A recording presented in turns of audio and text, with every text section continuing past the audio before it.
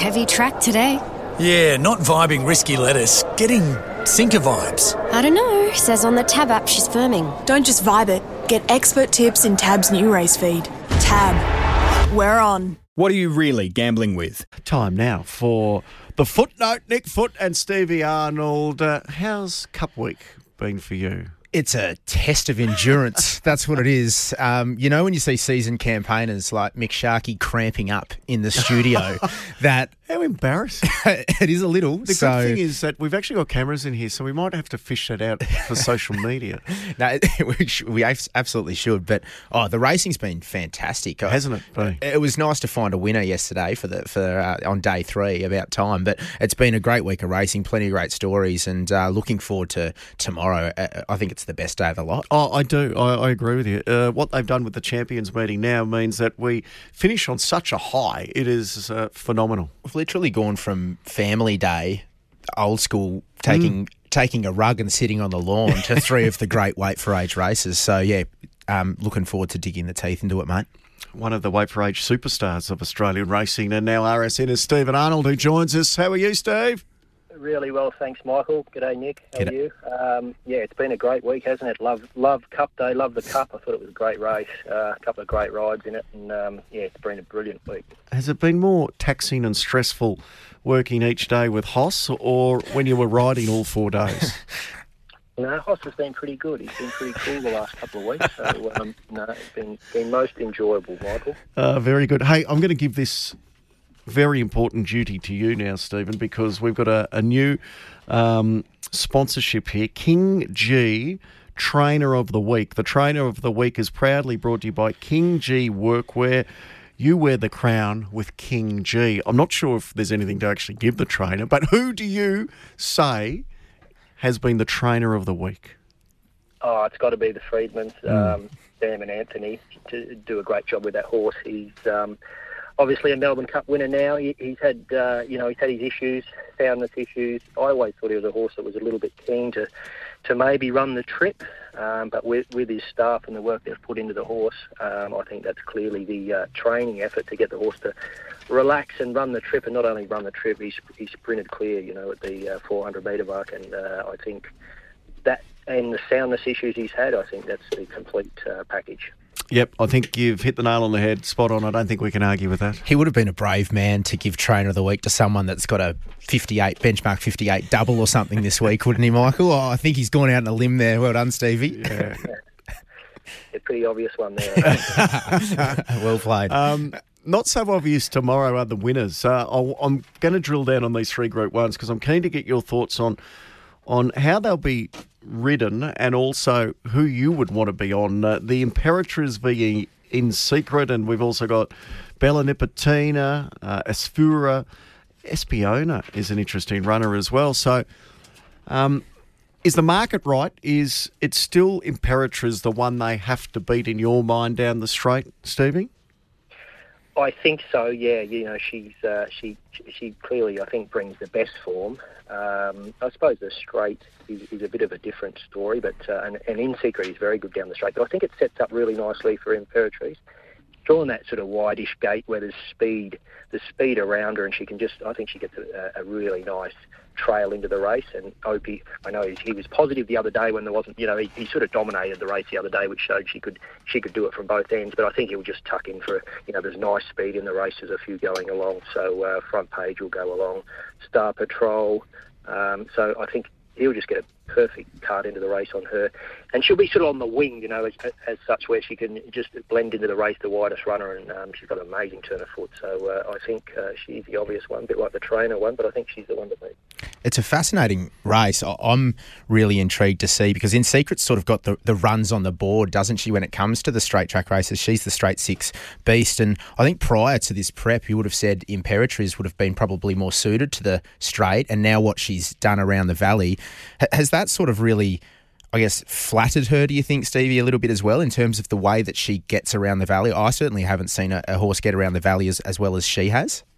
She seems to love getting up on the camber at the valley, doesn't she? And really slingshotting off the corners, and she does it beautifully. But Yeah, geez, I wouldn't. The way she's even her straight line speed when she's in the straight is pretty awesome. So I don't really doubt her in the straight. I think as long as she gets balanced and comfortable through that first half, which I think she realised, it's set up nicely for her. And when Opie sort of can peel her to the outside, I think she'll show that turn of foot that she's been showing this campaign. Are you with Imperators as well? I'll put in Secret on top. I'll back in Secret tomorrow. A smart person though. I think Shark was even saying he was going to do it on the Form Focus. You can back two and not lose in the race. Like if you want to play it really smart.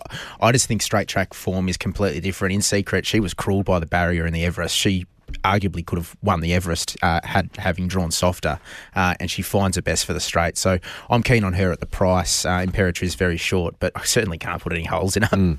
Yep. The Champions Mile, only a field of 7 here, Stevie. Declan Bates, I'd imagine he'll do what he did in the Empire Rose with Pride of Jenny, which puts good speed in. They may be strung out a little. Alligator Blood, Mr. Brightside, it looks obvious. And then Fangirl, where does she be in the run? Well, I think he can just ride a conservatively early, from that gate. He'll just let her get balanced up because there's those sort of three.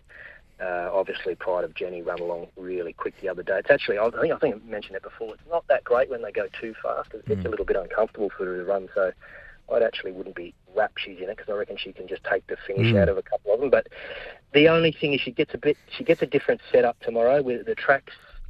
It's going to be a bit worn on the inside, whereas the other day it was sort of leaderish, wasn't it? And firm right on top of the ground, and firm and good on the inside. Whereas the ground's going to be a bit more damaged towards the inside, so it probably won't suit the front runners as much as it did Saturday. So I think you can let her roll along and be confident that these really good horses, Mr. Brightside, Fangirl, Alligator Blood, can stalk and be too strong for her.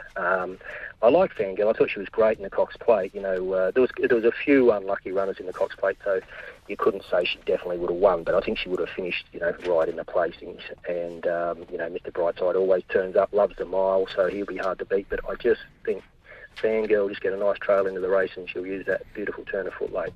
Stevie, Pride of Jenny is really the fly in the ointment in this race. Just getting inside a jockey's mind for a moment here. When there is a runner in here that uses these really game tactics, and I think she went some 13 lengths faster than the Group 1 average in the Empire Rose, what do you need to do as a jockey in these races? Do you change your game plan? Because as you mentioned, like when they really do stretch out and the field doesn't come back, it can be hard to make up ground. So will James McDonald have a different game plan knowing that it might stretch out, or will he just ride Fangirl like the best horse? I sort of think you've got to just ride your mare the same way. He's got to he doesn't have to take her back, but he can be confident that they're going to string out, so he doesn't have to go right back, but he's just got to let it get comfortable through the first half. It's no good chasing Pride of Jenny through the first half and getting uncomfortable and taking all your acceleration away, so I think he'll just let it get balanced up and just trust that Pride of Jenny will get tight at the furlong and you'll be able to sort of swoop on her late, because if you go chasing her, you sort of bring yourself undone. And as I say, with the tracks, it raced a bit like that yesterday, I thought, where they could make ground down the middle and the leaders probably weren't advantaged. It would probably be a bit similar with the fourth day of racing. I'm not sure how far the rail goes out, but there'll be a bit of damage sort of on the track, so it won't be that leader sort of track. So I think they can confidently ride that. We'll let her go and ride her own race and sort of be building into it. And he won't be the first one to take him up. He'll have Alligator Blood and Mr. Brightside probably taking him into it as well. So they're the ones that have got to make the decision, and he'll just tack on behind them and use her berth in the last furlong. 8 metres is the rail placement tomorrow. So who are you with, Nick? I'm with Fangirl on top. I think she's just going to eat Flemington. We haven't seen her there for a couple of years, since I think it was the Carbine Club a couple of years ago, and she was dominant. Look, I think Mr. Brightside, he's an interesting one because with the weather at the moment, and we saw that he didn't handle the good 3 and the firmer track in the King Charles. So if that was the excuse there and we get a good 3 or an upgrade perhaps tomorrow. I did put that to Ben Hayes this morning. He said, well, to be honest, it was like concrete. It was more a good 2 in Sydney. He said he can handle a good 3, but it was just concrete. Yeah, it wouldn't surprise me if either 3 of them won. Alligator Blood's going to be the map horse, isn't he? He's going to be the one sort of just sitting off Pride of Jenny and going to present like the winner at the top. But I think Fangirl's going to be too strong and she's going to eat up Flemington, so I'm happy to back her. And the market's flipped. She's now getting out to a more backable price. Absolutely. Whereas the money's come for Brightside. The Tab Champion Stakes, Stevie. the more I look at this, the more it shapes up really nicely for Zaki. Obviously, West Wind Blows has got that immaculate form through the Turnbull and the Caulfield Cup. Barrier 2, James Spencer, if he just misses it a little bit, how do you think this map will be in the champions for West Wind Blows? He has got a bit of tactical speed, so I think he can sort of lob in that first 4. Obviously, Darky will roll along. He likes to go down to the fence, Darky. He always hangs left a bit, so I think he always likes to find the fence. So the jockey doesn't have to keep him off the fence. Janie will roll down to the fence, so she doesn't have to sort of keep him off the fence the whole way, and that can take away a bit of his finish. So he'll roll down to the fence, and it'll just depend how the track's playing by then. If the fence is still good or if it's marked up a bit, she'll have to sort of angle off the fence. But I can't go away from West Wind Blows' form. It's beautiful form, isn't it, going to that race? So I think he'll be able to be in a controlling spot from there. He's a very good jockey, Jamie Spencer. I don't think he'll have any troubles getting out negotiating that barrier 2 won't be any problems for him. He's a very good rider and very good horse. His form's unbelievable, I think, coming through the Caulfield Cup, and he was arguably a bit unlucky, the start before. So I think he's got the best form and he'll be in a controlling spot. Do you like West Wind Blows? Yeah, he said, I can't disagree with anything Stevie said there. He's certainly got the best form. The one who I'm actually quite bullish about is a mare on the up, and that's Prowess. And I just love the intent from the camp to go here. She was one of these ones that was right in the conversation for a Cox Plate before having a setback early in the preparation, and she exceeded what I thought she would do first up in that Crystal Mile. She's a dual Group 1 winner at 2,000. She's going to take enormous improvement off that. And I think she's the one now that this is coming to her grand final day. And we've seen a few of the others and perhaps just come here after the fact. We've seen a lot of those already have their grand finals. So I think she's got a ceiling that's untapped yet. And she's the one to watch and the one I want to be within this race. She could be a star. No D. Oliver for you. A fairy tale farewell, Steve? Oh, it'd be great, wouldn't it? Duess? She'll run great, Duess. She was awesome in the Cox Plate. Arguably a bit unlucky. She just got held up when Ollie needed the gaps. But as I said, there was a few in the race in the same boat. But she could. I actually seen her this morning. Walked in off the track with her. She looks amazing. She's in great condition. Looks like she's come through the run brilliantly. So I think there'll be a few cheering for Ollie and. Sentimentally, I hope he can win it, but I think she's definitely in the mix. I should have asked you too, because you do a bit of work for Chris. Have you been on Fangirls Back in the last couple of days? Oh, I certainly have. Yeah, I've ridden her this week, and she's great. She's come through a run really well. She's in brilliant order, and I think she's in the kind of shape that she can put up her best run. What do you make of the Solcombe ride?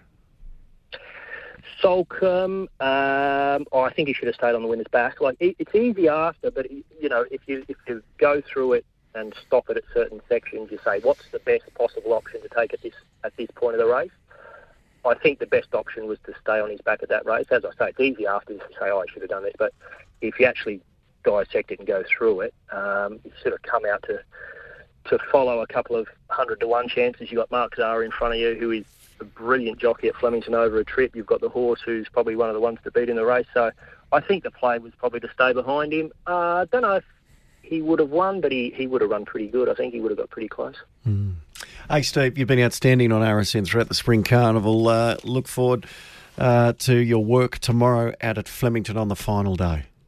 Thanks, Michael. Thanks, Nick. Good on you, Stevie. Stevie Arnold there. What are your best bets on the program, Nick? We're going through a few. I really like in race 5 in the Matriarch. I really like Thalassophile. Really? Yeah, I should ask Stevie about Thalassophile, actually. Looks a great bet. She was unlucky in the Tessio behind Wishlaw Lass. Blocked her runs near the 400, which stopped her momentum. Yet she had to shift course back to the rail and was able to pick up again and be really strong through the line. Ran second just ahead of Osmos, who's also in this race, but she gets a nice 3-kilo weight swing on Osmos. And I think Thalassophile around, 750 is the price on the tab at the moment. So that's a good bet, and that'll be one of my better results if she can salute in the 5th. And there's some value, I reckon, to be had early in the card, Michael. And race 2, the Always Welcome Stakes, I really like the chances of Vespertine at a big price. I have 2 bets in the race.